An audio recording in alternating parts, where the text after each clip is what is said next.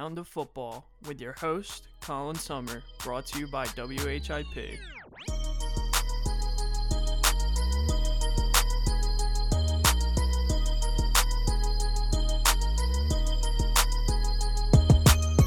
Welcome back to another episode of Down to Football. Hope you guys are all doing well. It's going to be a great episode. I got a guest on here today, my good friend Chris Sturdine. If you want to introduce yourself. What's going on, everybody? My name is Chris Sturdine.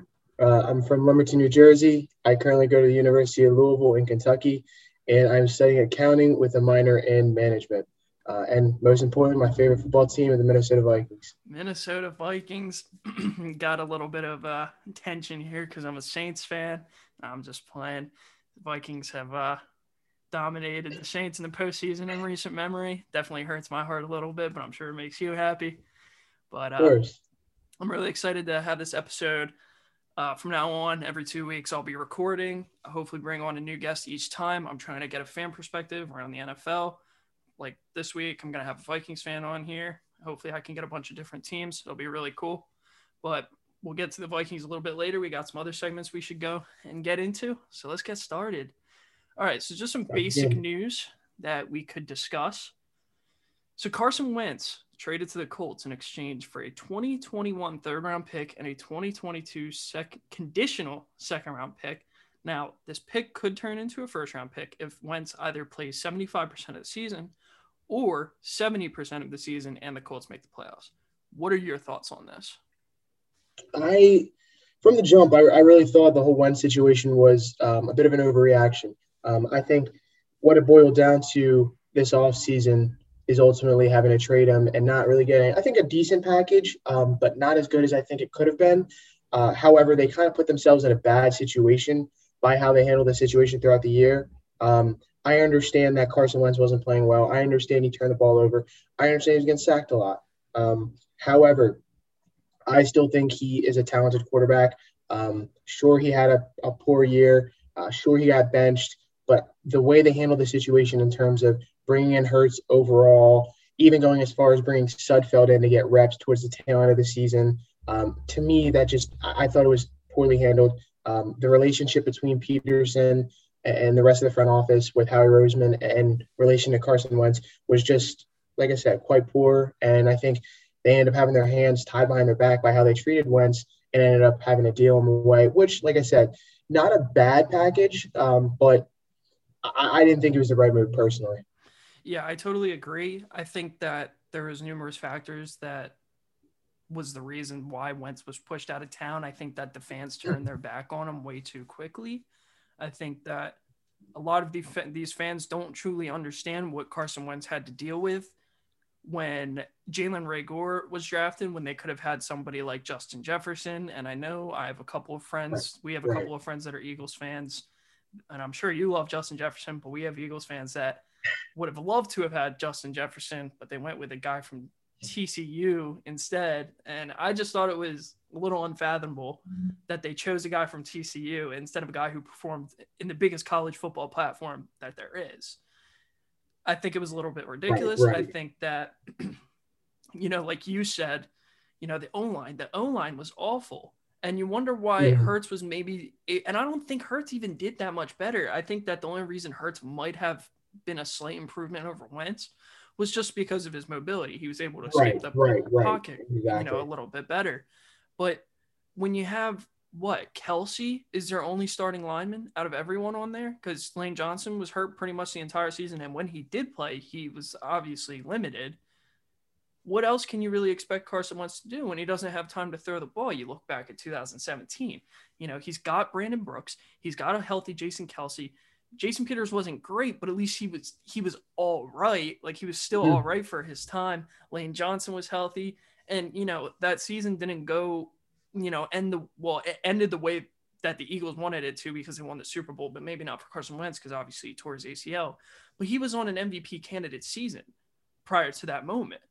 And I don't think that suddenly just escapes from a player. I don't think people could easily say, that was his peak year. And yeah, it very well could be. But at the same time, that could just be a fraction of what his potential is when he's given the right tools. Correct. So, go ahead. No, I was just going to say, I mean, I don't want to take anything away from Jalen Hurts. The Jalen Reagor situation and the fact that they drafted him over a guy like Justin Jefferson, by all means, I'm willing to give any player a chance. There's only so much you can read from scouting reports until they get on the field. And sure, he was banged up. I understand that. However, like you said, the offensive line situation, I mean, I remember reading a statistic or hearing about it that the different combination, they never had the same combination on the offensive line throughout the year. Like none of the starters ever played together, something along those lines. Point being is you're not going to be successful in any sort of situation like that. And to your point of the only reason, I mean, I don't want to say the only reason, but a prime reason why Hurts was successful was mainly due to his mobility. And that's nothing to take away from Wentz. And nothing to take away from Hurts. I mean, he just was more mobile. But the bottom line is that O-line is a shambles. And we saw, and I know we're going to talk about it all the time, we saw what happened in the Super Bowl when you don't have a great O-line. When your O-line is unhealthy and you're banged up and starting backups, I mean, you got the best quarterback in the NFL looking like a maniac in the pocket. I mean, granted, he was able to get some throws off, but it's clear how important a good O-line really is. Oh, for sure. And this is why I like the move for Indianapolis. And I saw like former punter Pat McAfee, he wanted Stafford the whole way, and he didn't want Wentz. He showed absolutely no signs of wanting Wentz. Frankly, I actually saw a lot of his posts saying that he actually truly did not want Wentz. And I think that's just unreasonable just because you're basing it off of this past season. Yes, he has an injury history, but look at the tools that he's had in 2020 to the tools he's going to have in 2021. He has a committed power run game. Miles Sanders is a very good running back, but for whatever reason, Doug Peterson would not commit to the run game. And I thought it was absolutely stupid. But you have, and we'll get to this because I really want to talk. We'll talk about Jonathan Taylor later. But when Jonathan Taylor's given the ball, he's an extremely dynamic player.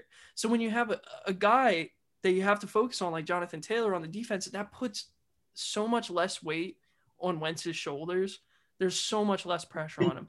There's some promising young receivers. I know Zach Pascal, he's not like some super extraordinary talent, but he's all right. Michael Pittman's very young. He flashed potential last year. T.Y. Hilton started off very, very slowly last year, but towards the end of the season, he started, showing signs of improvement. And even if T.Y. Hilton's last year is next year, at least that gives Wentz an extra option. And you don't know what the Colts might do during the draft. They could go ahead and get a wide receiver late. They have a later pick they still have their first round pick. So if they go get someone maybe like Rondale Moore, you have a big deep threat like Michael Pittman is, and then you get a speed guy. Like it could just really work out for Wentz. And on top of that, the defense, that's less time that's more time for Wentz to prove that he's still productive. So I just think that of all the scenarios where Wentz could have gone, if he went to the Bears, train wreck. If he went to the Broncos, train wreck. And I say those two things because Matt Nagy with quarterbacks, not good. John Elway with quarterbacks, not good. It's just there's a big trend. I don't think San Fran would have made sense. I would have personally loved to have him on the Saints, but unfortunately we don't have the cap space for that because we have the worst cap space in the entire NFL. But I think the Colts, they made a great move. I don't think they overpaid. I think that they actually, in the end, it depends because if it turns into a first round pick, I think it's the right price. But if it doesn't turn into a first round pick, then they might not like it because that means Wentz probably got hurt. But sure, then again, it would be underpaying. But I think overall, it's going to work out for both sides. I think that the Eagles' relationship with Wentz, it was way too fractured. I don't know how Howie Roseman is still the GM of the Eagles. I think that's absolutely ridiculous. But overall, I think it'll work out well for both sides. Yeah, no, I agree. I mean, my only two things I'll add to that is with the Colts situation being better. I mean, they have Frank Reich, and he was the guy for Wentz in his MVP season. I mean, that itself pays half the price. Not to mention about the Howie Roseman thing. I mean, the Eagles, when it comes to drafting talent, the Eagles are piss poor at drafting talent. There's just no other way around it. And so it's a bit worrisome, knowing that they traded for picks rather than players. I understand trading players in the NFL is not as common, like a player-for-player deal. It's always picks. But when you have a GM who struggles with drafting, it's not too promising. But I also, to your point, I do think that if that pick turns into a first, and again, if Hurts develops well, which I definitely could see him doing, it could work out for both sides. For sure. For sure. All right, moving on. The only other note that I have, and this isn't really a discussable topic, but Vincent Jackson, a former NFL wide receiver for the Chargers and the Bucks, was unfortunately found dead at age 38. The cause of death, I believe, is still unknown. Prior to this, he was reported missing for about a week. He was found a couple days later, and then a couple days after that, he was found dead in a hotel room. It's a very, very sad story. His family has gone ahead and donated his brain to CTE research, which I think is a very good move. It's just very sad. I know a lot of people were a fan of him. He was around for a good chunk of years. He was pretty productive in his prime, a good talent overall, and just very, very sad. So rest in peace to him. Yeah, absolutely. I mean, rest in peace to Vincent Jackson. One thing I think about whenever I see a professional athlete, pass away, especially at a young age, is just the reality of you never want to take anything for granted. People look at these guys as role models. A lot of people grow up, having these professional athletes as role models. And it makes you think that they're like in touch, like they're invisible. I was struggling for a word, like they're invisible, like they can't, they're professional athletes. They have everything going for them, but it's not like that. Everybody's human at the end of the day. And my big thing with that is you just don't want to take anything for granted because you never know what's going on in someone's life. For sure. For sure. Moving on to our next segment, we got free agency frenzy. Where will they go and why? Okay, it's happening. Everybody stay calm. I have put down about 10 different free agents with my personal takes on where they sign or potentially re-sign. I'm sure you might have written down your own picks, but we can just jump right into it. So first off, I think personally for me, this is a very obvious thing. I think of all the athletes this year that are football players that might get franchise tagged, I think at the top of the list is Dak Prescott. Now, I'm sure he's looking for a very, very large contract. We don't know if Jerry Jones is going to go in that direction, but I think that it's very likely that a franchise tag is put on him. Thoughts? Chris? Sorry about that. So I agree. I 100% agree. I think Dak Prescott will get the franchise tag. I think at the end of the day, he wants to stay in Dallas. Obviously, as anyone will want to, you want to work out a long-term deal. But at the end of the day, he signs that. If they give him that franchise tag, he signs it. I think he'll get 69 mil around those in the course of 2 years just from franchise tags. So ideally, of course, he wants a long-term deal, but I definitely think he'll get the franchise tag for sure. For sure. I don't think there's much discussion there. Definitely wants to stay with the Cowboys. Chris Godwin. Again, I think of all the athletes that might get franchise tagged, I think at the top of the list as well is Chris Godwin. I think he gets franchise tagged by the Bucks. Now, my only concern here is that there are other people that the Bucks might need to re-sign. They still have Lavonte David. They still have Shaq Barrett. Now, I don't know if Lavonte David or Shaq Barrett would both be subject to franchise tags because, one, I believe that Shaq Barrett has been franchise tagged before, and Lavonte David's been with the Bucks for a long time, so I definitely see, probably a decent-sized contract extension, not too big. He's a veteran. He'll probably take a little bit of a pay cut to keep the team together. Shaq Barrett, definitely could see him getting franchise tag, but I also could see him getting a very, very large extension. So that's why I have Chris Godwin as my franchise tag. Yeah, again, I'm right there with you with Chris Godwin getting the franchise tag. And my main thought process there is, like you said, you got Lavonte David, Shaq Barrett, both key guys on that defense that obviously showed out in the playoffs and was a big proponent for them getting as far as they did, of course. But Shaq Barrett especially made it known that he wants to be back within Tampa Bay, even if that comes with a pay cut. And so for me, by saying that, I mean, I kind of hurt his stock a little bit, but at the same time, it's clear that he just wants to be back. So Lavonte David, I think, is definitely a big question mark for the franchise tag, but I think they'd value Chris Godwin a little bit more. I'm sure they might like the development of Tyler Johnson, but I still think they're going to stick with Chris Godwin for the franchise tag. for sure.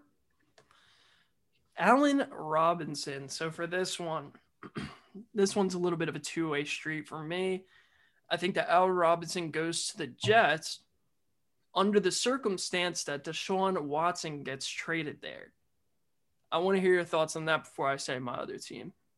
So my reasoning for where I have Allen Robinson going again is very much dependent on these QB trades, because you have franchise-changing guys that very well could be going all across the league, right?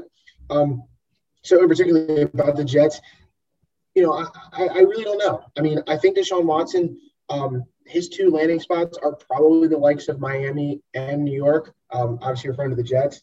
And so I think if he does go to the Jets, yeah, I think Allen Robinson absolutely very well could be on his way there. Now, for me, when it came down to Allen Robinson, I honestly went with the Bears. And again, I said because of the situation of QB trades, obviously he doesn't want to be there if Mitch Trubisky's throwing him the ball, right?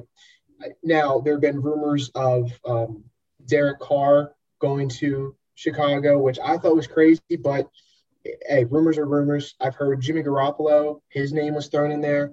And to me, those are two guys that, sure, Matt Nagy might not be the best with quarterbacks, but, he's had Trubisky, and he clearly didn't really like Trubisky.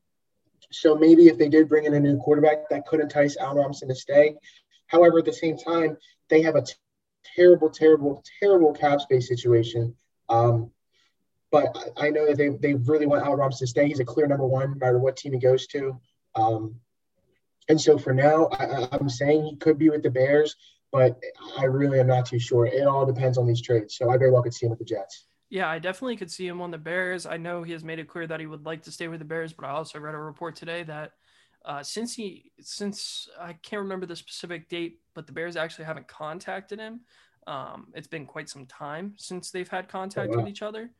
So that's part of the reason why I leaned away from the Bears, even though, like I said, he's made it clear that he wants to stay there. But my other team that I chose for Allen Robinson, if he does not get traded to, or if Deshaun Watson does not get traded to the Jets, I have him going to Miami. Now, I do have mixed emotions about Miami. I know Miami is a favorite for a landing spot for Allen Robinson, but I look at their other receivers and I see Devontae Parker and Allen Robinson as two very similar prototypical wide receivers. Big body, can run decent routes, but they can also go up and get the ball, obviously. So I don't really know if Allen Robinson is a big fit there. I don't really know what Devontae Parker's contract situation is like. I don't believe he's a free agent this year. I think he's still under contract. But I like Allen Robinson in Miami only because as much as I do like Devontae Parker, but he has had problems developing. He did have good flashes this past season, but particularly the season before. But I don't really think him and Tua have that great connection. Now, I'm not entirely sold on Tua. That's just me. There's plenty of time for him to develop, and I think Ryan Fitzpatrick's going to do a good job with helping him out. I don't know. I think that Allen Robinson and Devontae Parker side by side just doesn't make too much sense. But then again, you're giving a very young by bringing in Allen Robinson, you're giving a very young quarterback, a solidified number one who has proven to have great hands, who has proven to be productive no matter who his quarterback is. He's put up 1,000-yard seasons with Mitch Trubisky, and sorry, Mitch, but that says a lot. So I don't think it would really be a bad idea. Now, I think that I'm not really going to talk about Deshaun Watson too much, but I know the Panthers are clearing a lot of cap space to make a really good push for him. So we'll see what happens with that. So that could potentially be another landing spot for Allen Robinson because they don't really have a get up there and get it kind of receiver. They have DJ Moore, who's a very good route runner, great with yards after contact. So Allen Robinson might be a decent fit there, but I know the Panthers have a lot of defensive needs. So I think Allen Robinson's, I don't think his future is necessarily up in the air. I just think where he's going to land is very up in the air. Yeah, I couldn't agree more. Kenny Golladay.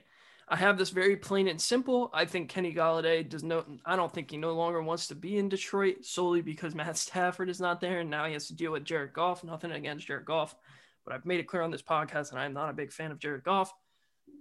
I think the best suitable environment for Kenny Golladay would be the New York Giants. And I say this because, again, similar to the Panthers situation, they have Darius Slayton, the Giants do, of course, who's a very decent route runner, but he's more of a deep ball threat. You have Sterling Shepard, who usually runs those shallow crossing routes, and they still need that go up and get it guy, which makes perfect sense for Kenny Golladay to go there. And it's very similar to Allen Robinson to Miami. You're going to give Daniel Jones, a very young quarterback who has, as much as he's shown disappointment, he has also shown potential in specific games.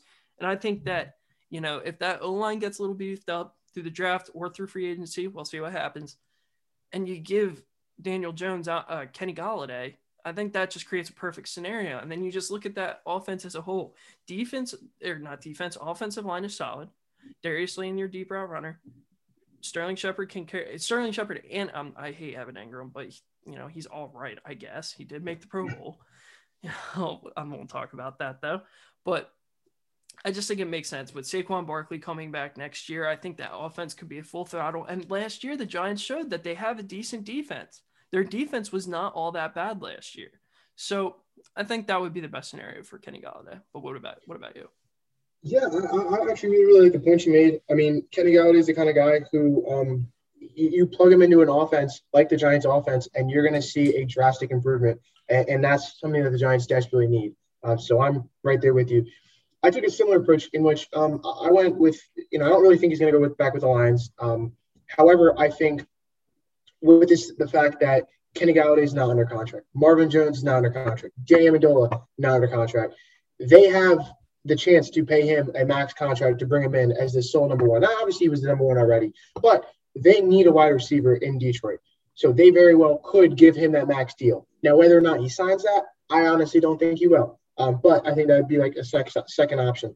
My number one for him, however, is the Jacksonville Jaguars. And my thought process behind that was I like DJ Chark. I think he's a good receiver. However, I think if you move him to the number 2 wide receiver, and if you're the Jacksonville Jaguars, you're obviously bringing in Trevor Lawrence, right? You want to surround him with all the pieces necessary. You have the chance to go out and get a clear shot number 1 wide receiver in his borderline right in his prime.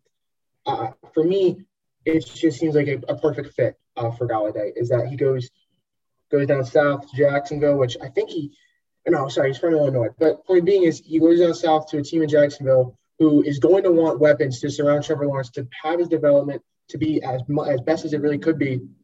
And so for me, that was really my thought process was you have a guy that you have the money and you have a chance to go out there and get a guy in Kenny Golladay. I think it's a great fit for him. And I understand the Jaguars offense. They have Shenault Jr. I'm a huge Shenault Jr., like Laviska Shenault Jr. fan, but they run him at running back sometimes. So they could, it's not like they would really miss a beat at wide receiver. So for me, especially with them losing Tyler Eifert, there's going to be some targets to pass around. I think Golladay would make a lot of sense for Jacksonville. For sure. I definitely like that pick. I didn't really think about that too much, but it's a perfect scenario, especially for Trevor Lawrence. I like that. I like that a lot, actually. I felt the same with the Giants. Yeah. Trent Williams, left tackle for the 49ers, was the 49ers left tackle, was with the Washington football team for quite some time, but obviously there was some tension there, and eventually he got traded. Whole situation with the doctors. Won't get deep into that. I think for me, I could see other teams pushing for him, but I think that he'll just stay with the 49ers. I think that they've treated him very well since he's been brought over there. I believe the 49ers could give him a nice size contract. Now, I'm not really sure. I might want to check something real quick. Give me one sec. He's 32 years old, so I don't really know what his contract, what his contract would be like. I could imagine something anywhere between 3 to 4 years, not sure on the pricing. But I think the 49ers, like I said, have treated him very well, so I think him staying there would be a very logical answer. Yeah, I'm right there with you. I absolutely think he stays there. Again, 49ers are a team that could very well be in the market of the quarterback carousel and bringing a new guy. And nothing's more enticing to bring in a new quarterback than making sure you bolster your offensive line, or at least maintain some of the key parts to your offensive line. because although Trent Williams might not be the same guy he once was, he's still a very, very solid tackle at a position that in the NFL currently is very weak. For sure. For sure. Next, we got Anthony Harris, and we know that, or at least I know that you know a lot about Anthony Harris. So, you know what? I'm going to let you start with this one. I think as biased as it could be, I think he stays with the Vikings. And my whole reasoning behind it was this past year, he wasn't nearly as good as he was in 2019. And how he was in 2019 was going to be quite hard to be even matched, right? And I think to an extent that might have hurt his market a little bit. And the Vikings decided last year to franchise tag him, had him this year. And I think what it's going to come down to, and we'll touch base on this later, is that they're going to have to decide between the likes of Anthony Harris or Eric Wilson. And I like both of them. I like both of them a lot. Eric Wilson stepped in big time when called upon due to injuries. However, they have no one behind Anthony Harris at safety. Obviously, they have Harrison Smith, but that 1-2 combo, I think is something that the Vikings are going to be very, very enticing to keep. And with a young secondary like they already have at corner, I think it's going to be very, very hard to let Anthony Harris go. For sure, I definitely could see that happening, especially after you gave me your thoughts. You're a Vikings fan. You know a lot about the Vikings, obviously. But I do think that Anthony Harris, depending on what the Vikings offer him, I think that Anthony Harris might be seeking a lot of money. Now, the Vikings could very well offer that, but I think that a nice young defense that has a lot of potential that might want to go after him is the Washington football team.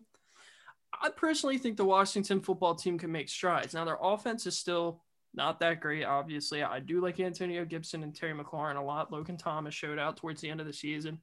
But I think if you bring Anthony Harrison, and I'm not sure who their current free safety is. I don't think that, obviously, I would probably know if he was a good big-name guy.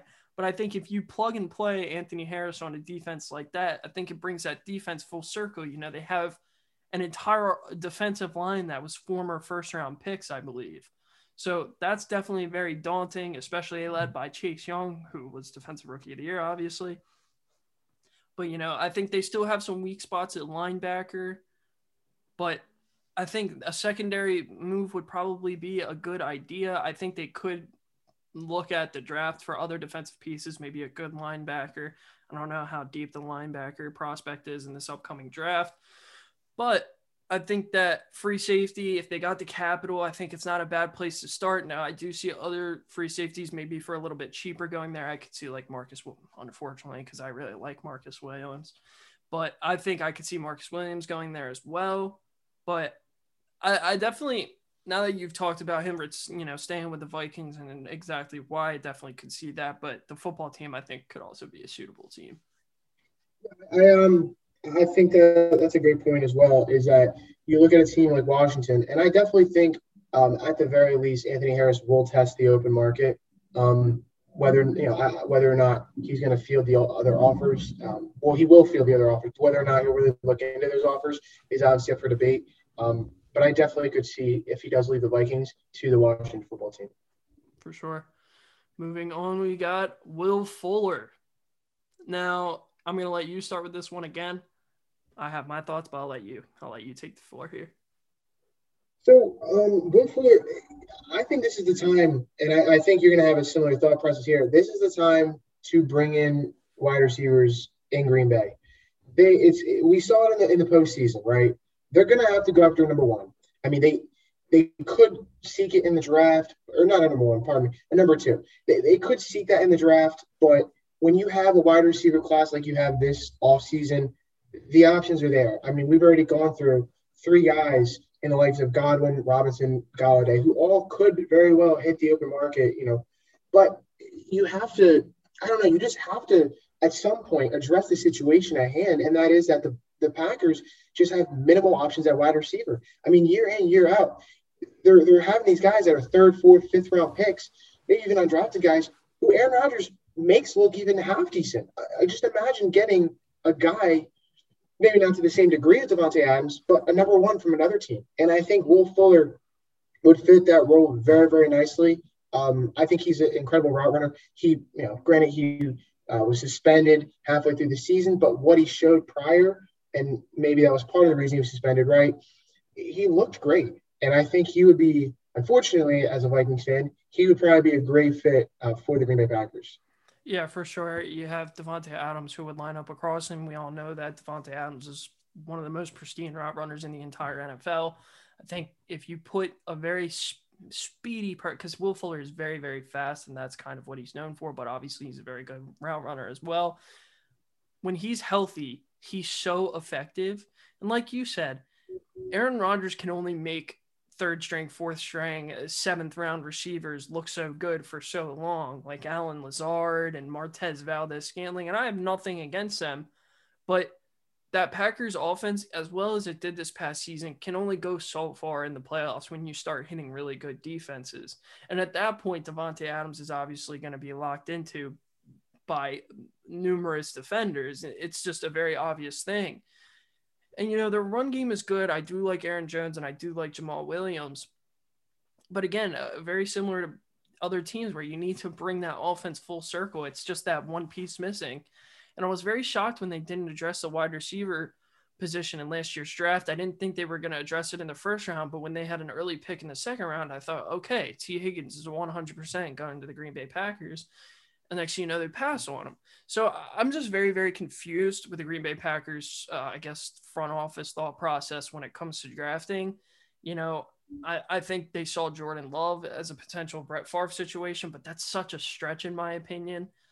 But overall, I think that Will Fuller going to the Packers is 100% the best fit, as much as I like Kenny Golladay, Allen Robinson, and Chris Godwin. None of them really make sense because they're all number one receivers. And I'm not saying that Will Fuller can't be a number one receiver, but he's more, I could see him being a better complementary receiver to Devontae Adams than the other three receivers that we've mentioned. So yes, I'm totally there with you. 100% Packers makes the most sense. It's just a matter of whether the Packers can refuse to ignore that position anymore. And I guess we'll see that. So, Juju Smith-Schuster, Corvette. I'll let you take the wheel with this one too. I don't have too many thoughts on Juju. Yeah, so I'm a big Juju fan. I love him with the Steelers. However, I think he's in a very, very weird situation because he was the number 2 with Antonio Brown being around, and he flourished, right? When he became a number 1, it seemed like he was kind of not the same guy, like kind of distant. And I think what the Steelers situation is, they have young guys. Sure, they had a whole lot of drops this past season, but they have a lot of young wide receivers that they want to build around. And their cap situation isn't the greatest. There are plenty of needs that they have. I don't think wide receiver is one of them. So for that reason, I don't think he will re-sign with the Steelers. Now that poses the question on where he goes. And I was really, really, really torn with this one because, again, like I said, he has the potential to be a number 1, but when he's been a number 1, he hasn't really shown a lot of promise. However, it's crazy. I look at Juju as a great fit for the Jets, and it's a weird one, but I honestly think that the Jets will, and this is a crazy prediction. I think that the Jets could end up with Justin Fields, and I think with Justin Fields, I think Juju's the kind of guy that they're going to really, really like. And he's a guy that he will really, really like because Justin Fields, I mean, again, this is part of the scouting is that he looked great in the playoffs. Don't get me wrong. But Chris Olave was really, really important for him. And when I look at Juju and I compare him with Chris Olave, I see similar traits. Maybe not the same exact player, but I see similar traits that I picked up on just from watching them both play. And for that reason, I really felt like if the Jets end up, and again, this is, with all the different QB trades potentially and the draft, it could be a stretch. But for me, if I really had to pick, I would say Juju lands with the Jets.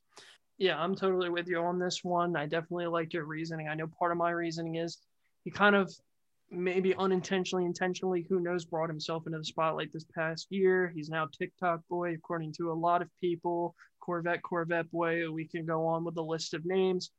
But I don't know, like I said, I don't know if he intentionally or unintentionally thrusted himself into that spotlight, but obviously the media took it that way. He was dancing on people's logos. I don't think he meant any harm. I know Juju's, from what I've heard and from what I've read, he's a very nice person. He does good things, and people have to understand that he's very young as well. He came into this league when he was either 19. I'm pretty sure he was 19 when he first got into the league, or 20. So you gotta give him some room to work with. He's still in the growing up phase. It's not easy for someone that young to adjust to what NFL players are like. And when you think of NFL players, oh, they're big, they're muscular, they're hard, like they're tough. And you have a guy who's out there dancing, but that just has to do with his generation of, social media and everything that generation entails. So I think that, of all places in terms of spotlight, now that he's been put in the spotlight, is New York. All the cameras are always on New York. I know that the Jets obviously have not been a very good franchise for plenty of years now, but Juju could very well be a little bit of a spark plug to try and get the Jets back on their feet. And I definitely agree with you. I don't think I like Juju, but I don't think he's a number one. I think he flourishes better when he's alongside of a number one and he's the number two. So again, if there's a situation where, a number one is brought in, whether it's through the draft or through free agency, if they have, because I'm pretty sure the Jets are way up there in cap space. I think they have the most cap space, if I'm not mistaken.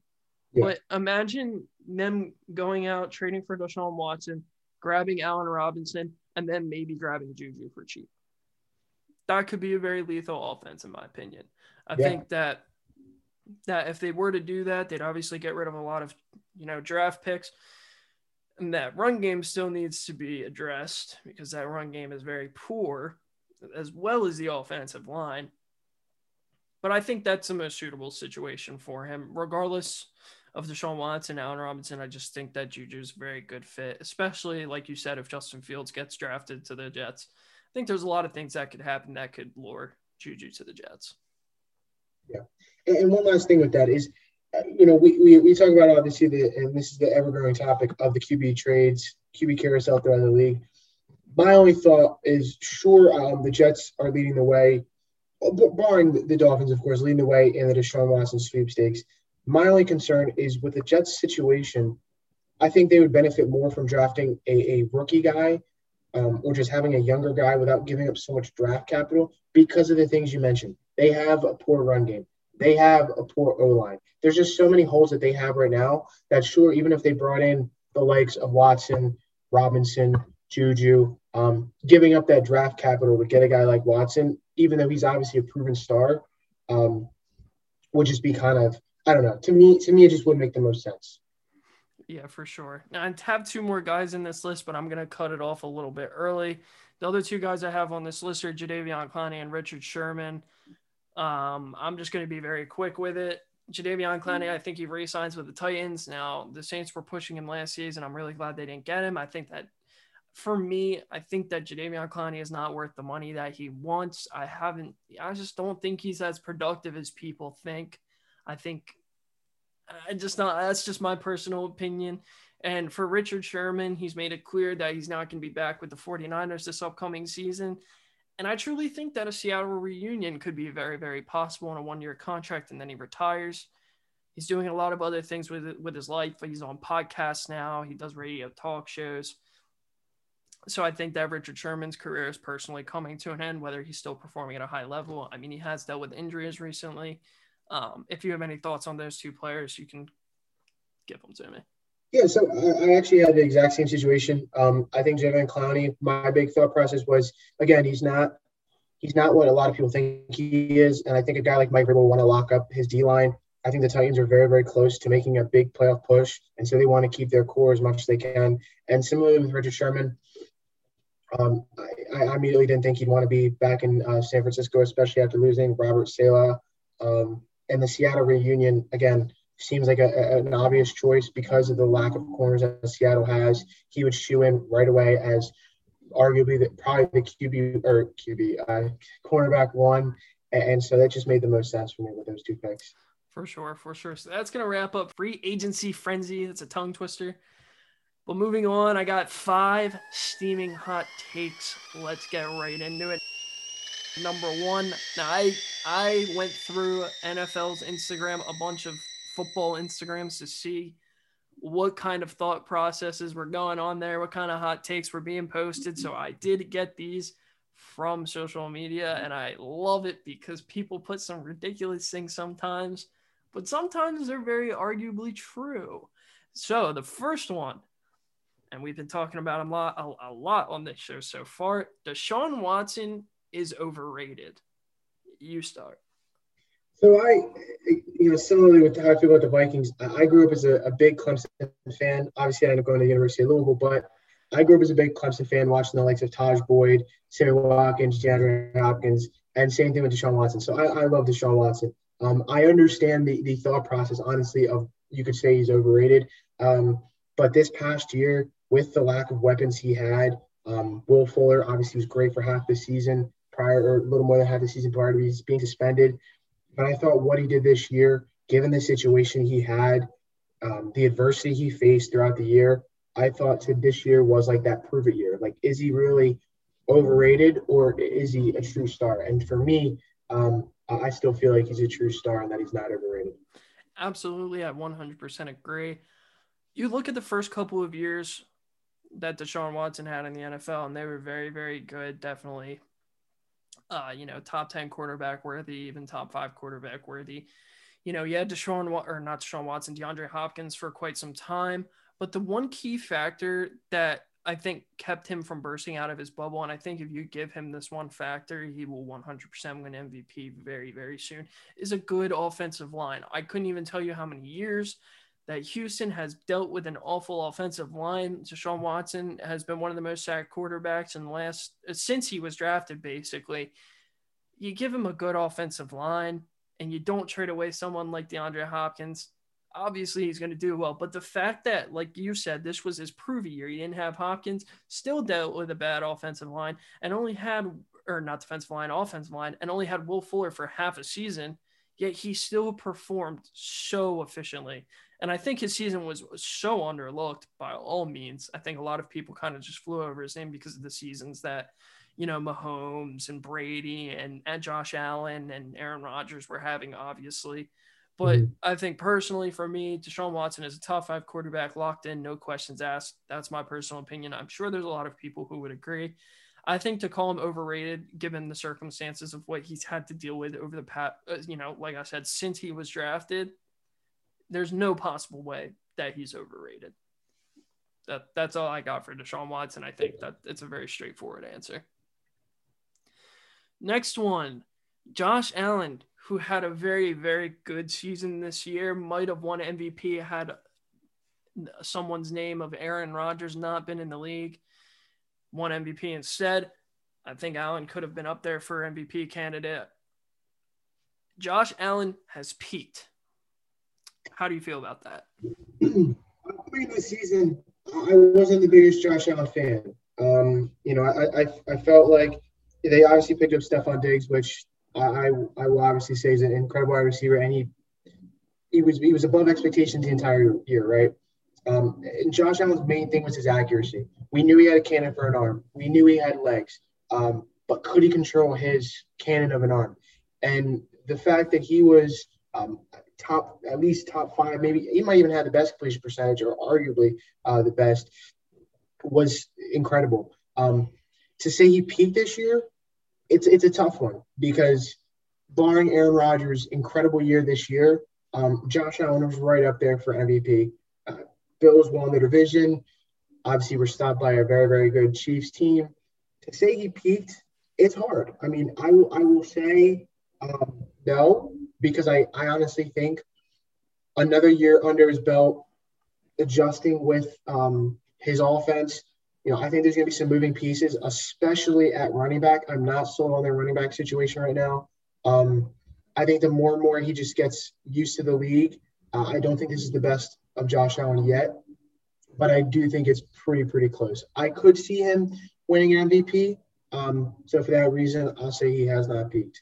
Yeah, I think it's definitely going to be very hard for him to win MVP as long as people like, Aaron Rodgers, Mahomes, etc., like Watson are in the league. But I definitely think Josh Allen has 100% the capabilities of doing so. I think that bringing in, like you said, bringing in Stephon Diggs, and you know a lot about Stephon Diggs being a Vikings fan. You know, he's one of the more pristine route runners in the entire NFL. He cooked this last year. He was absolutely phenomenal. Him and Josh Allen developed a chemistry that was one of the best in the entire league. And in terms of him peaking, again, like you said, it's very, very difficult because one, if he's given a good run game, that just expands the offense as a whole. Now, I truly don't think they have a great wide receiver two. I guess their wide receiver two would be either John Brown or Cole Beasley, but they have really good middle of the pack receivers who are just, there's certain things that they're good at, like Gabriel Davis. He'll come in and catch like a 50-yard touchdown every so often. You got a guy like John Brown. He'll rack up some catches. Cole Beasley had a career year this past season. You got, what's his name? Isaiah McKenzie, I think is his name. I'm pretty sure is his name. He's like a gadget guy, and he does those kind of plays. So I just think that there's so many different aspects of this offense that could be expanded with a better run game that would just 100% increase Josh Allen's potential. Now, Josh Allen had an amazing year this year, so that's why it's hard to question whether he's peaked or not, because will he ever get those stats again? Yeah, he definitely could. But it could also be a flat line where he reaches that same point, doesn't dip below, but doesn't go above and stays virtually around the same area. But for me, I don't think he's peaked. I definitely could see him because I could see him winning MVP. And even if his MVP year happens to be better than the year he's had this year, I think that's when his peak is when you win MVP or, you know, take your team to the Super Bowl, if that makes sense. So based off of that aspect, I just can't say that he's peaked. Yeah, I completely agree with that. I mean, it's very similar points that you made to that I made, and I couldn't agree more. For sure. Next, we got interesting. Nelson Agholor revived his career and will become a top 15 wide receiver on the Raiders this upcoming season. I'm going to start off with this one. Who I forget that, I wish I wrote down people's tags because I 100% would have shouted them out because these are some really good hot takes. I could see like top 20 maybe because he did have a breakout season this year. This was, I think, for sure his best season. I think he definitely needed a change in environment. I think he was a first round pick for a reason. I just think he didn't fit well in Philly, and we obviously know how Philly drafts nowadays. It's just kind of their thing. They draft wide receivers that don't really fit their system. Yeah. But to say top 15, I mean, you're putting him in tiers like, oh man, when you think of top 10 receivers, who would you put in that area? Like in the 10 to 15 area? 10 to 15 area. It really depends. I think Allen Robinson is probably around that 10 to 15 area. I would say, wow. I would really have to think about it, right? I think Adam Thielen might be a 10 to 15. And I'll go as far as saying for Nelson Agholor, I'm not sold on him being a top 15 wide receiver. I think he can be pretty good for the Raiders, because at this day and age, you can be a 1,000-yard receiver and not be a top 15 wide receiver. Sure. There's so many, with how many injuries there are and guys being in and out of lineups. And for that reason, I just don't see him being a top 15 wide receiver. There have been so many guys who've had breakout years, earned a nice paycheck, and just never really panned out. Not saying that will happen with Agholor, but top 15 wide receiver, again, I named some names that you could argue maybe closer to top 10, the likes of Thielen and guys like that. And it's just very, very hard to see him be in that conversation. Yeah, for sure. With the talent at the wide receiver position, especially in the current NFL, like you said, you could be put up an 1,200-yard season and just barely be a fringe top 15 receiver. It's just the way it is nowadays, especially with a pass-heavy league that we've kind of transitioned into. And while I do think that Nelson Agholor, I do think that he slightly revived his career in Oakland. I think that people kind of were just fed up with him in Philly. Obviously, I think he was became a meme because of how many drop passes he's had. He had in his time with Philly. And I think that it was definitely a boost for him in being in Oakland, or not Oakland, Las Vegas now. Yeah. But to say top 15, I definitely can't get with that. I think maybe his max potential is somewhere between 20 to 25, but even then that could be a stretch. I think that one season can't really define whether a player's turn their career around or not. I think you need to see some consistency first, because while he did have really good games, he also had some, clunkers in there as well. So there's a lot of different scenarios that could define whether he's revived his career or not. But I definitely think being with the Raiders has helped him, but I wouldn't necessarily say top 15, let alone top 20. I agree. All right. Jalen Hurts will not be the starter. Personally, I think he will. I don't want to be, judgmental or anything, but I'm not really sold on Jalen Hurts. He played at OU and he was great at OU. He played at Alabama, but he got a spot taken. But when he played at OU, obviously he was great. But then again, you could say he played in a division where they just don't play defense, obviously. I know a lot of college football fans would agree with that. And I do like, especially with how some new quarterbacks are nowadays, I think there's a huge difference between a quarterback that can run and a running quarterback. Running quarterback is Lamar Jackson. A running quarterback is Jalen Hurts. A quarterback that can run is a Patrick Mahomes or a Josh Allen. I personally prefer a Josh Allen or a Patrick Mahomes. Now, I think that the potential Jalen Hurts brings is very, very solid, but you kind of got to look at the same scenarios that Wentz went through. How's he going to fare with a bad offensive line? What are they going to do when they're not committing to the run game again? What are they going to do? Well, hopefully they commit to the run game, because Nick Sirianni is their new head coach, and he was a former offensive coordinator for the Colts, who obviously have a very good run game. But it's just so up in the air. But I think he will be the starter solely because of the tension that was created with Wentz and the fact that Wentz was, traded. And, they've made it clear that they might look into the draft to go draft a quarterback, which I think is very, very possible. But I think that on behalf of the Eagles organization, they would look like a bunch of fools if they did not start Jalen Hurts after what they did this past season with the Carson Wentz.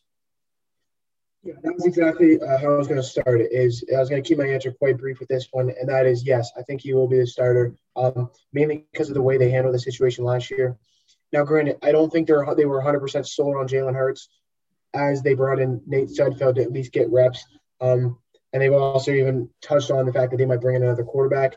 I think that other quarterback that they're going to bring in is going to be a Marcus Mariota kind of guy, basically a top 10 backup currently. Bring him in on a 1-year deal, and just to kind of make like a fiery edge to Jalen Hurts, make him actually work for that starting spot rather than him coming into camp and having it wide open for him. For sure. I don't think there's a lot of discussion on this. Last one. Of all the hot takes that I have seen, this is by far one of my favorites. I love this hot take because I think it 100% could be very possible. Jonathan Taylor will be the best running back next season. Your thoughts? When they finally decided to commit to Jonathan Taylor instead of splitting the carries, with the likes of like Hines back in the backfield, and even then, towards the tail end of the season, he still wasn't getting all the carries, and he looked electric. He looked incredible.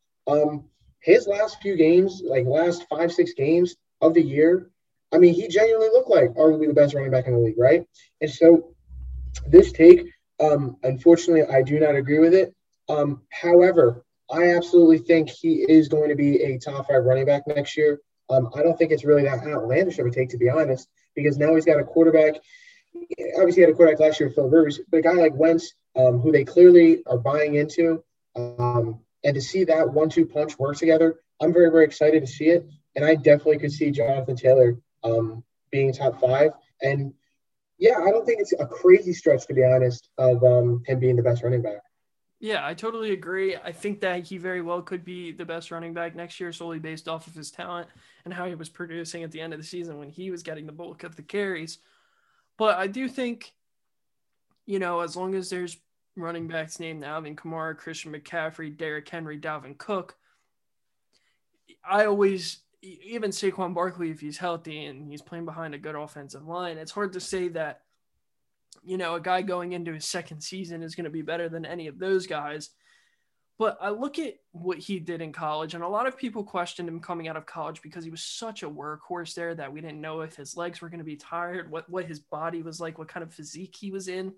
And I think he proved a lot of people wrong. I think that's part of the reason why he wasn't getting a ton of carries, because they did I think Marlon Mack got hurt in the very first game, but obviously they did like Marlon Mack. They obviously like Nyheim Hines and Jordan Wilkins because they were giving them a ton of touches throughout the season. And then towards the end of the season, that's when Jonathan Taylor kind of stepped in. But like I said, that could very well be one of the reasons why Jonathan Taylor wasn't getting the ball right away so many times, just because of his past history in college football. But talking about college football, we saw he was one of the best college running backs that a lot of people have ever seen, arguably one of the better ones in college football history. And I don't think that's a stretch to say that. And I don't think it's a stretch to say that he very well could be the best running back next year. But like I said, like you said, I think he could definitely be top 5. 100% could be top 5. I'm sold on that. But I'm not entirely sold on him being the best just because of the other talents in the league. All right. So that's it for that. Now we're going to talk about the Vikings. Let's go. I know you're excited about this. Old Vikes. I'm obviously not a fan of the Vikings. No, I'm just kidding. Love football. I love any team. Football amazes me. So I'm going to ask you some questions. You'll give me your thoughts. And that's pretty much it. So just starting off, how did you become a Vikings fan? I became a Vikings fan because my father went to the University of Minnesota. And while he was there, even after college, he spent an additional 6-7 years in Minnesota. So after about 10 years, round numbers, in Minnesota, he really became a Vikings fan. And growing up for me, it was either the Steelers or the Vikings. And I grew up in a time with Super Bowl 40, with the Steelers winning that. And I always loved the underdog mentality kind of thing. And so for me, it was between the Steelers and the Vikings, it was pretty easy to go with the Vikings. Definitely. So have you been to a Vikings game before? Yeah, I've gone to, at this point, I want to say two preseason games and then one regular season game. Unfortunately, the regular season game was back in 2010, but the preseason game I went to was, that was my most recent one, of course, was 2016, right around there. It was when the new stadium opened. It was actually the first official home game. And in 2017, and unfortunately, it was the preseason game before Teddy Bridgewater had his catastrophic knee injury. Nonetheless, it was an awesome sight to be in that stadium. It's beautiful there. Awesome. Yeah, I was going to say, what was it like? But you've pretty much answered that so far. So you could tell me historically or currently, who is your favorite player on the Vikings and why? Historically, it's undoubtedly Adrian Peterson. Because for me, when I was really able to kind of focus and follow football, when I was 5-6 years old, it was kind of hard. But when I was 8, 9, 10 years old, that was kind of right when Peterson was entering the league, and it was a sight to behold watching him play on Sundays. And I just fell in love with him. And similarly, my current favorite player is either Dalvin Cook or Justin Jefferson. They're just such fun guys to watch. And they just bring a certain attitude about them that I just love watching. For sure. So, based off of this season, what are your opinions on it? I think it could have been better, but I understand the circumstances. And the circumstances, first and foremost, of course, COVID. Of course, the season played out in a very, very good way in terms of not a ton of COVID issues with players. But again, the training camp prior, everything that basically led up to the season wasn't the same. And so I couldn't expect a perfect season. In addition to that, and I'll talk about this later, is the defense took so many hits, lost so many guys, and the offensive line wasn't great, as per usual with the Vikings. And so with all that being said, obviously it could have been better, but I understand the circumstances. Yeah, and understanding the circumstances. So do you think that it went better or worse than you thought prior to the start of the season? It went worse. I mean, I think at the end of the day, you're looking at a Vikings team who should be in the playoffs. I mean, there's a reason they brought in Kirk Cousins, right? They were in the NFC Championship with a Case Keenum-led team. Sure, the defense was the main piece of that team, but they brought in a new quarterback in Kirk Cousins with the expectations like, hey, you're going to bring us to the playoffs. You're going to bring us to the promised land. You know, we were a game away from playing a home Super Bowl, and we're getting an upgraded quarterback. So undoubtedly, year in, year out, the expectation has to be making the playoffs. So for me, it was definitely a poor season. In terms of takeaways from the seasons, just overall thoughts, do you have any positive or negative takeaways? Yeah, I think the positive has to be the young core and the young core that's on the in the secondary. The likes of Jeff Gladney and Cam Dantzler, they looked in the beginning of the year, of course, shaky as you would expect a rookie corner to be, barring an elite level guy, right? But the young core that just continued to grow throughout the year is going to get better. Obviously, on the offensive side of the ball, you have the flashy Justin Jefferson, seeing him and just constantly improve throughout the year and already become a top-level route runner was amazing. Again, I think the defense getting healthy. The defense was battered, especially the defensive line with Michael Pierce, I believe, opting out, and then Danielle Hunter having neck surgery. Not to mention at the linebacking core, Eric Kendricks and Anthony Barr both missed games. So just seeing them get healthy. And finally, another takeaway was that the offense looked really good. Sure, Kirk Cousins, I think he receives too much hate, but his numbers were very, very good this year. The run game was awesome. And the pass game, like I said, with Kirk Cousins was good. So those are some of the positive takeaways. For sure. And any negative takeaways or not really?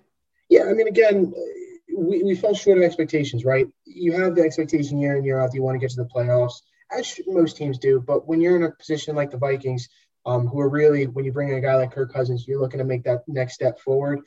So falling short of those expectations is obviously not ideal. And I also think the salary cap situation is not great. Obviously, you're familiar with salary cap problems, unfortunately, but the Vikings situation is not great. The defense, when healthy, the defense this year obviously wasn't great, but again, they were banged up. And then probably the most important one is the kicking issues. I mean, Dan Bailey his tail end of the season was horrendous. I mean, just seeing videos all over social media about how poor he was just really was the icing on the cake for the season. So, I mean, you've kind of already touched on this with positive takeaways, but and negative takeaways as well. But would you say there's any true strengths or weak aspects that the Vikings currently have? Yeah, I think their strength has to be their offense in the sense that I think they are one piece away from being an elite level offense because they have a quarterback who, in my eyes, is a top 15 guy. They have a running back who, in my eyes, is top 5. They have two wide receivers who, I mean, they have Adam Thielen, obviously one of the best, has one of the best hands in the league. And then Justin Jefferson, as I just touched base on previously, is an incredible route runner. Not to mention the tight end, which I will touch on in a little bit. The combination of Rudolph and Irv Smith, I think, is a nice duo. But finally, one more piece on that offensive line to kind of shore up that offensive line, and I think their offense is elite. And similarly, the defensive side of the ball, they were banged up all year. They were young on the defensive side of the ball. To me, when healthy, when their young guys come into their second year and grow a little bit, they're definitely a top 10, maybe not top 10, but definitely top 15 defense. For sure. So moving forward, because now we're in the off season, what would you like to see them do in terms of maybe particular free agents that you might want to see them sign, players that need to be cut or traded, the draft? Elaborate if you can. Yeah, so going off that offseason plan, I think number one is you want to re-sign some of your key guys. And I think they're going to have to decide between Anthony Harris and Eric Wilson. And we obviously talked about Anthony Harris with the free agent frenzy, that he very well, if he hits the open market, will field offers and very well could leave Minnesota. If that's the case, I think they bring back Eric Wilson. Similarly, maybe they dish out a contract that Anthony Harris loves. He comes back. Most likely that means Eric Wilson goes. I think they would be more inclined to sign Harris than Wilson because the Vikings have a tendency to draft linebackers in the middle rounds and hope that they can develop while at safety. They're going to lose George Iocca in free agency, so they really don't have a lot of depth. But I also think they're going to re-sign on the D-line a Fede Odenigbo. I always botch his name, but he's a defensive end who the defensive line wasn't great this year. One of the piss poor ones in Vikings history, to be honest. But there are some guys on that D line that they want to keep, and Ifedi is 100% going to be one.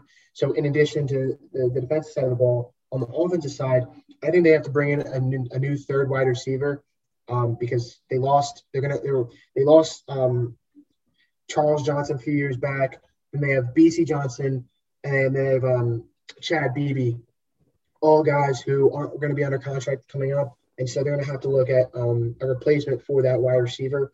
And I had a couple guys that I jotted down that they could look at, the likes of Danny Amendola, Josh Reynolds, and David Moore from the Seahawks, all guys who, at least Amendola is obviously a little older, but they're all guys who would settle for probably wide receiver 3 money. I mean, that's kind of the situation that they're all in on their respective teams. Well, obviously they're in the open market, but on their teams currently. So I definitely could see them bringing in one of those guys. Now, in terms of releases, some of the guys they're going to have to free up, and the biggest one for me is Riley Reiff. He's on a contract where he's getting close to $10 million a year, and he's just not getting the job done on an offensive line that is just very, very weak. And so I immediately think they cut him just to save a ton of money and possibly bring in the likes of Anthony Harris, maybe even go for Eric Wilson. I'm not too sure. In addition, though, I think 2 big cuts they're going to have to make. I really hope they cut Dan Bailey after this season. He was obviously great for the Cowboys, but has not panned out well for the Vikings. And then Kyle Rudolph. This is a really, really tough one for me, but I just think it's time for Kyle Rudolph. He expressed his want to get more targets, want to be more included in the offense, and he simply wasn't. Irv Smith Jr. is looking like a very, very solid tight end. Now he's going to be coming into his 3rd season this next year, and I think he absolutely will take over and free up about $6 million of cap with Rudolph. For sure. And what maybe position in particular? Now you've touched on, maybe middle of the pack linebacker somewhere in the middle of the draft, potentially even a wide receiver 3 in the middle of the draft. But how would you want to see the Vikings draft? So, like you said, I already touched on a little bit in terms of draft needs. I think they need safety or linebacker depth, barring whichever one they do not sign, Eric Wilson or Anthony Harris. But that's something you can get in the middle rounds maybe. I think they definitely need to address the offensive line as usual and the defensive line, because even though they're getting the likes of Danielle Hunter and Michael Pierce back, like I said, they had a historically poor D-line this year. And finally, mainly what I touched on in terms of free agents is a third wide receiver. The Vikings do not have a lot of money to play with in the free agent market, unfortunately.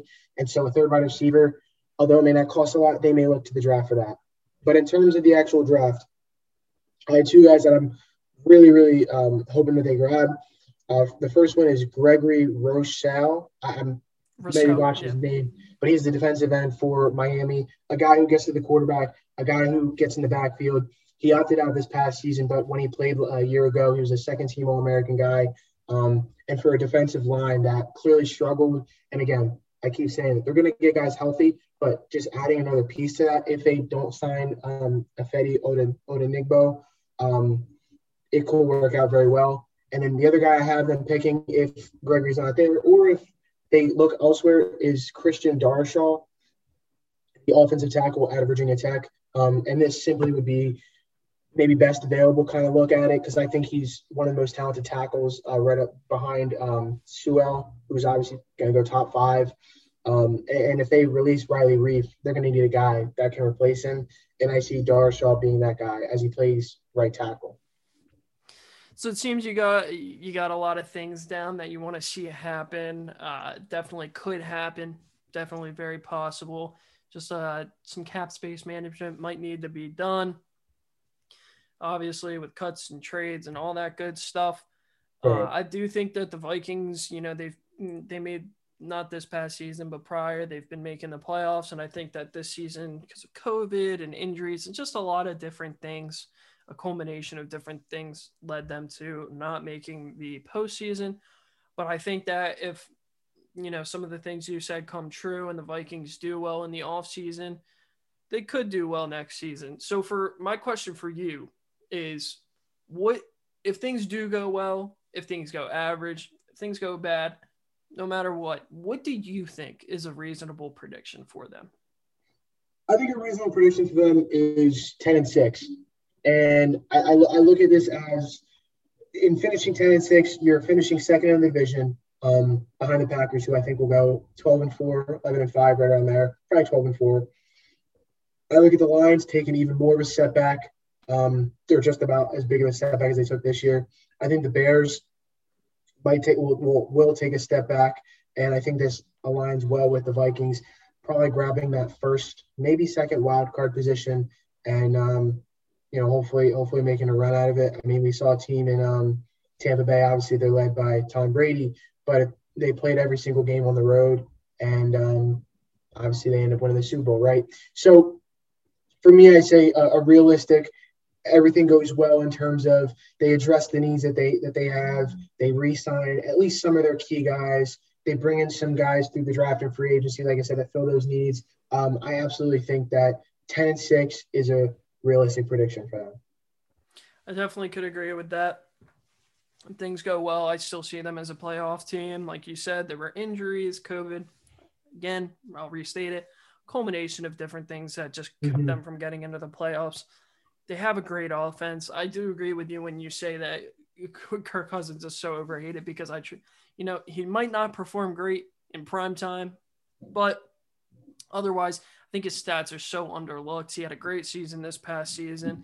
He's got the tools that he needs. I think that a good, an additional piece on the offensive line by cutting Reeve, adding someone else would make a lot of sense. Give him that protection. He's got the assets that he needs. He's got a great run game. I think a wide receiver 3 definitely could help. Justin Jefferson and Adam Thielen are both top 15, if not top 10 receivers, which is very arguable in the entire NFL. I definitely could see 10-6 is a very reasonable prediction for them. All right, that's going to conclude the rest of this episode. Chris, thank you for hopping on. I appreciate it. Thank you. I love being on. Thank you. Yeah, of course. Hopefully I'll have you on sometime next year.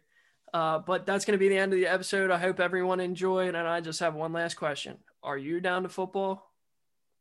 Of course. Why don't you always have me down for football? Why not? Yes, sir.